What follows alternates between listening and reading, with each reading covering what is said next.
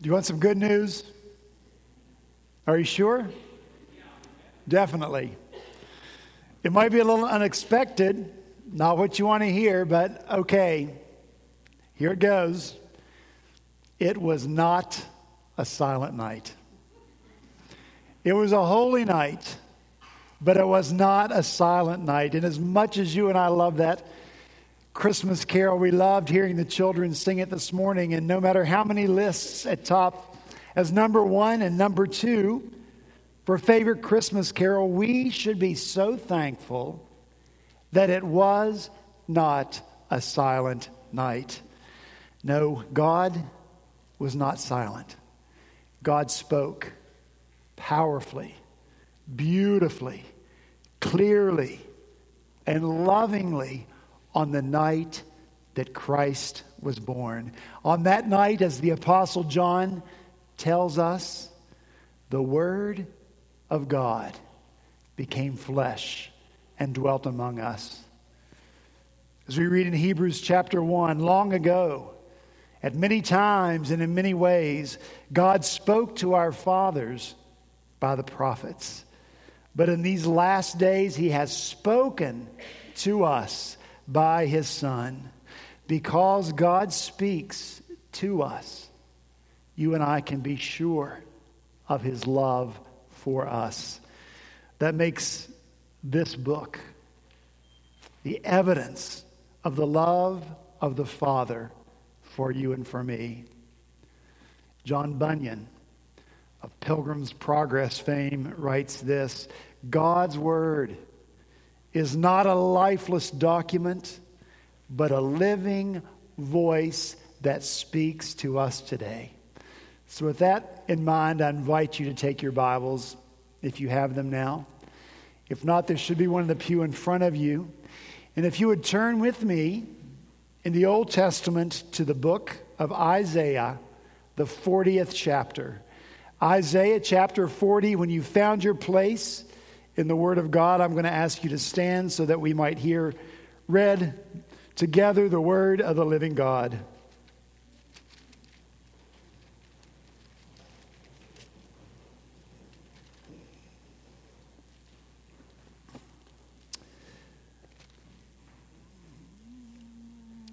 Isaiah chapter 40, beginning in verse 1, this is the word of the Lord.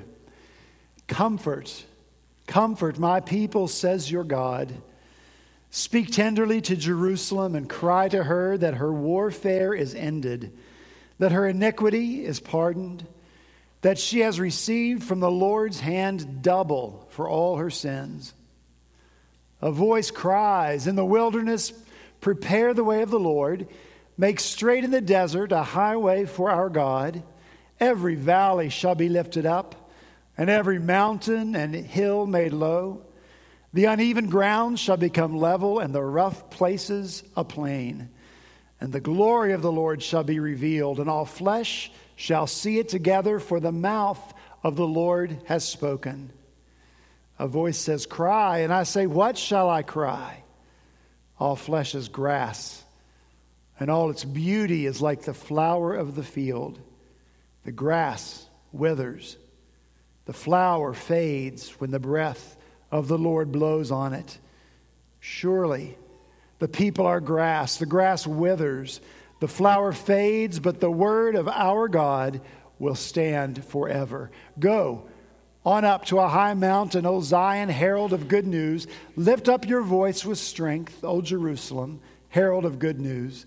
Lift it up, fear not. Say to the cities of Judah, behold your God. For behold, the Lord comes with might, and his arm rules for him. Behold, his reward is with him, and his recompense before him. He will tend his flock like a shepherd. He will gather the lambs in his arms. He will carry them in his bosom, and gently lead those that are with young. Let's pray. Father in heaven, thank you for your word. Thank you that's alive and active among us this morning. Spirit of God, teach us, change us, renew us, make us more holy as we spend time together in your word now. For it's in Jesus' name we pray. Amen. Thank you. You may be seated.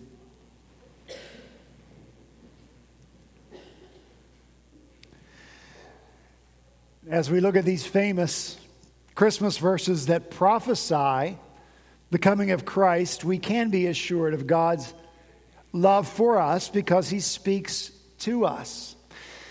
But in order for us to understand the magnitude of the expression of love that a speaking God is, I think first we need to imagine its opposite. What if God did not speak? What if God were silent? What if after God so powerfully and stunningly spoke the world into being by saying, "Let there be"?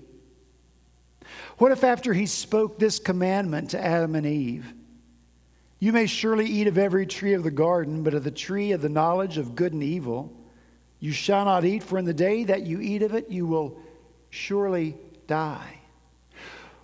What if after Adam and Eve actually disobeyed God and did eat of the one and only tree that God had made off limits to them? What if God never spoke again? What if there had been celestial silence? Such silence would have been rightly deserved. But can you imagine a silent God? If you can imagine it, the silence is, at least for me, the most dramatic and vivid image of absolute lostness that I can even imagine. Silence would have brought upon Adam and Eve complete and utter darkness and blindness and groping, even while they stood in the full blaze of the sun that God had created. What now? Now that everything is broken, what do we do? Where do we go? Which way is the right way? What if God had just exited the garden without ever speaking another word to them? What would life have been like for Adam and Eve with a silent God? How would they know what God thought of them? What He would do to them, when He would do it? How would they know what they were supposed to do? How should they live now? What now is their purpose? Can you even imagine the hopelessness and the helplessness of a life with a silent God? Without the voice of God speaking to them, they could have no hope of ever knowing or finding out the answers to any of those questions. Can you feel the darkness of it? Probably not. Because God has never allowed that to be a reality for human beings. The good news for Adam and Eve, the good news for you and me, is that God is not silent. He continues His conversation, His communication, His speech, even though He now speaks with sin-ruined beings. It's the love of God. It's the grace of God. It's the mercy of God. It's the compassion of God. And the first words that God speaks to Adam and Eve after they sin are these: "Where are you?" Now listen, the omniscient God knows everything. He's not seeking information. He's not in the dark about anything ever. This is not some holy game of hide and seek. Come out, wherever you are. No. God knows where Adam and Eve are. He asks the questions so that Adam and Eve are required to articulate where they are. They are required to describe back to God with their own words, their own devastating new reality. Where am I? Afraid, Adam says. Naked, Adam says. Ashamed, hiding, Adam says. That's the new reality for sinful people. Afraid, naked, exposed, ashamed, hiding. Now that they understand the bleakness of their situation, they realize what they need most: the Word of God to bring them hope. And God doesn't fail them in their need. God never fails. He loves those who He created. He will not abandon them. He will not be silent. And so God meets their sin with His hope, His words of hope. Genesis 3:15, you heard it this morning. I will put enmity between you and the woman, and between your offspring and her offspring. And he shall bruise your head, and you shall bruise his heel. As we've seen over and over, this verse is the first promise of the gospel. God would not abandon them. God would send one who would crush the one through whom temptation and sin and devastation and chaos and confusion and all that accompanied sin entered into the world. The new reality that Adam had just described to God. Listen to this. It's not the ultimate reality. It will not always be this way. There's a dear old pastor I knew that used to say to his congregation that he loved so dearly and shepherded so faithfully, especially when they were suffering or sorrowful or sad. He would say this: better days are coming. Better days are coming. Guess what? Better days are coming. Why? Because God said so. He spoke hope. He is not silent. In the verses before us this morning, we see the utter emphasis that God places on His spoken word. His voice is the source of hope for all people. From heaven, God speaks His eternal truth. Not all of it. We couldn't bear it all. But here comes God's word through a channel, whatever that channel may look like, into our time, into our space, and it finds its resting place in the ear and in the minds and the hearts of those that God had enabled and inspired by His Spirit to receive that word and then to pass it on to His people. How great is God's love for us. How great is the hope He has for us. And so we must treasure God's word as an expression of His love for us. Look with me, if you will, at these verses that we've read this morning. Verse 1, comfort, comfort my people, says your God. Verse 2, speak tenderly to Jerusalem. Cry to her. Verse 3, a voice cries. Verse 5, the mouth of the Lord has spoken. Verse 6, a voice says, cry. What shall I cry? Verse 8, the word of our God will stand forever. Verse 9, lift up your voice with strength, herald of good news. Say to the cities of Judah. You can't miss it. Say, speak, cry, mouth, voice, word, herald. We must not miss that in this passage that prophesies the coming of Christ, the Messiah, the Word of God into the world. The emphasis is unmistakable. Our God is not silent. Is that good news? He demonstrates His love for us by speaking to us. He doesn't want that you should be hopeless in this world. He doesn't want that you should be helpless in this world. Neither does He want those things for me. And here's why. The way that you and I would imagine for ourselves, by ourselves, the way that would seem right to us, the way that would seem best to us, without God speaking to us, would ultimately lead to death, with lots of suffering and sadness and chaos and confusion in between. And you know what? We need only look at our own lives, look into our own homes, our own families, our own relationships, when we have allowed Christ and His Word to fall from their place of preeminence. When that happens, we know what happens. There's unhappiness and confusion and anger and frustration and dysfunction. God has so much better for us than that. Therefore, He is not silent.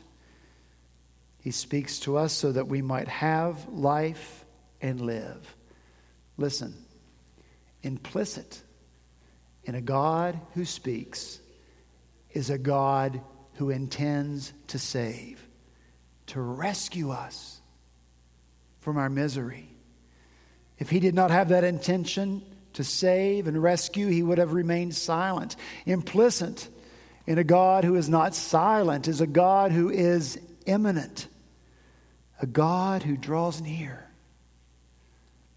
a God who pierces our world. And whatever separates us from the heaven of God that's so full of light and glory and love and perfection, God pierces that which separates us from Him with His Word, so that you and I might be connected to Him. God is distinct from us, from what He has created, but He has not silently separated Himself from what He created. And that's what Christmas, Advent, incarnation is all about. In that moment in time, the time that God deemed right, the time that God seemed best, the Holy Spirit came upon Mary, that girl blessed by God and graced by God. And the power of the Most High overshadowed her. And in that instant, holiness, the holiness of heaven, the holiness of God entered into our world through the womb of Mary. And the Word became flesh and dwelt among us. Praise God that He is not silent. The world was ready, according to God's estimation, for the words with which God had penetrated our world. The words that explained our world, made sense of our world, gave hope to our world. It was time for those words to take on visible form in the person of Jesus Christ. It was time, according to the loving kindness of God, that we not only hear the Word, but that we see the Word, touch the Word, taste the Word, and see that the Lord is good. Won't you love the Word of God and the God who spoke it? Because He loves you. I can't think of a better Christmas gift to give to you than to commend the Word of God to you as an expression of His love for you. This Word that God breathed. This word, the only Word, this one, in all the world that's completely true.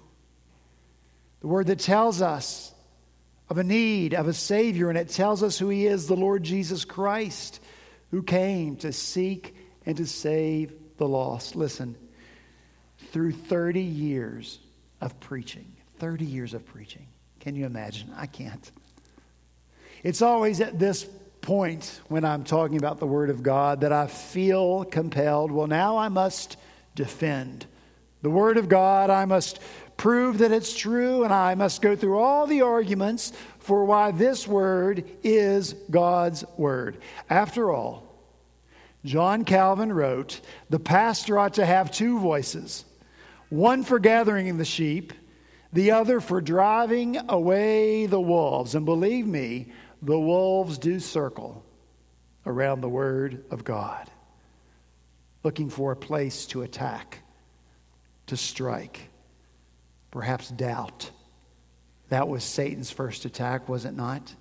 Did God really say? He just set the stage for what was coming after, what will always be. In our day, the higher critics who seek to rip apart, tear apart the Word of God, leave it lying there, lifeless, impotent, pathetically uninspired heap on the ground. That's what they will make of the inspired Word of God. But I got to tell you, the Lord impressed this so clearly on me, and I got to say, I am so thankful that He did. He impressed on me, Craig, you don't have to defend my Word. You just have to proclaim my Word. My Spirit will do the rest. And I know that's true. Seen it in my own life, seen it in 30 years of ministry. When the Spirit of God meets the Word of God, there's power. Unpreventable, unstoppable power. Power that crushes human doubts, crushes your doubts. Power to crush human arrogance that seeks to assert itself and its intelligence over God and demand that God Himself make an answer to us that satisfies us. No, God is not silent. His Word is powerful when it's joined by His Spirit. And so I leave you this morning with this. Read the Word of God. Don't just read about the Word of God. Read the Word itself.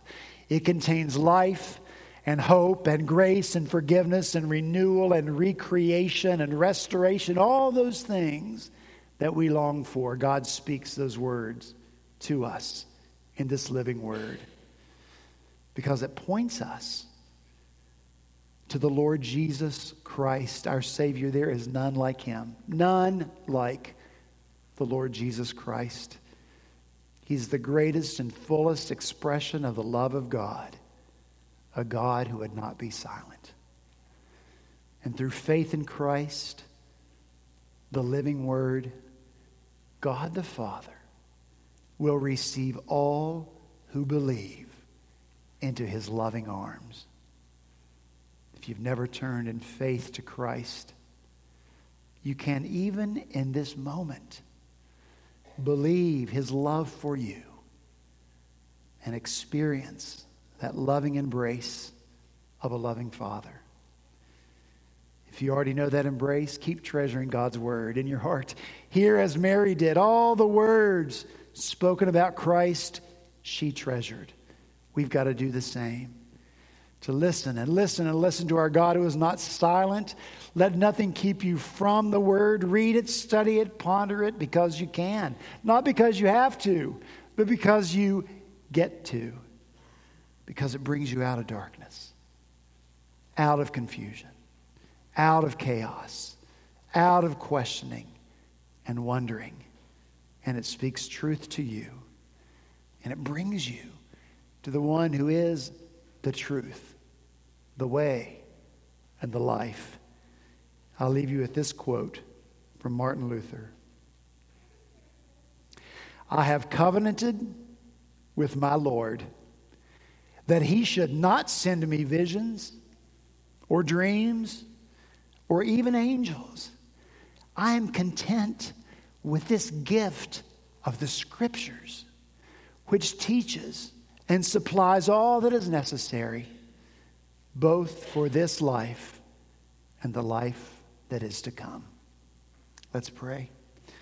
Heavenly Father, help us to treasure your Word, to see it for what it is, a testimony of your love for us. We thank you that you have not remained silent, but you have spoken and spoken to us most clearly in the person of our Lord and Savior, Jesus Christ. Give us ears, Lord, to continue to listen, to seek, to long to hear you as you speak to us through your word. And Lord Jesus, through you, our Savior, who loves us so much that you died in our place for our sin. Help us love your word, we pray. In Jesus' name, amen.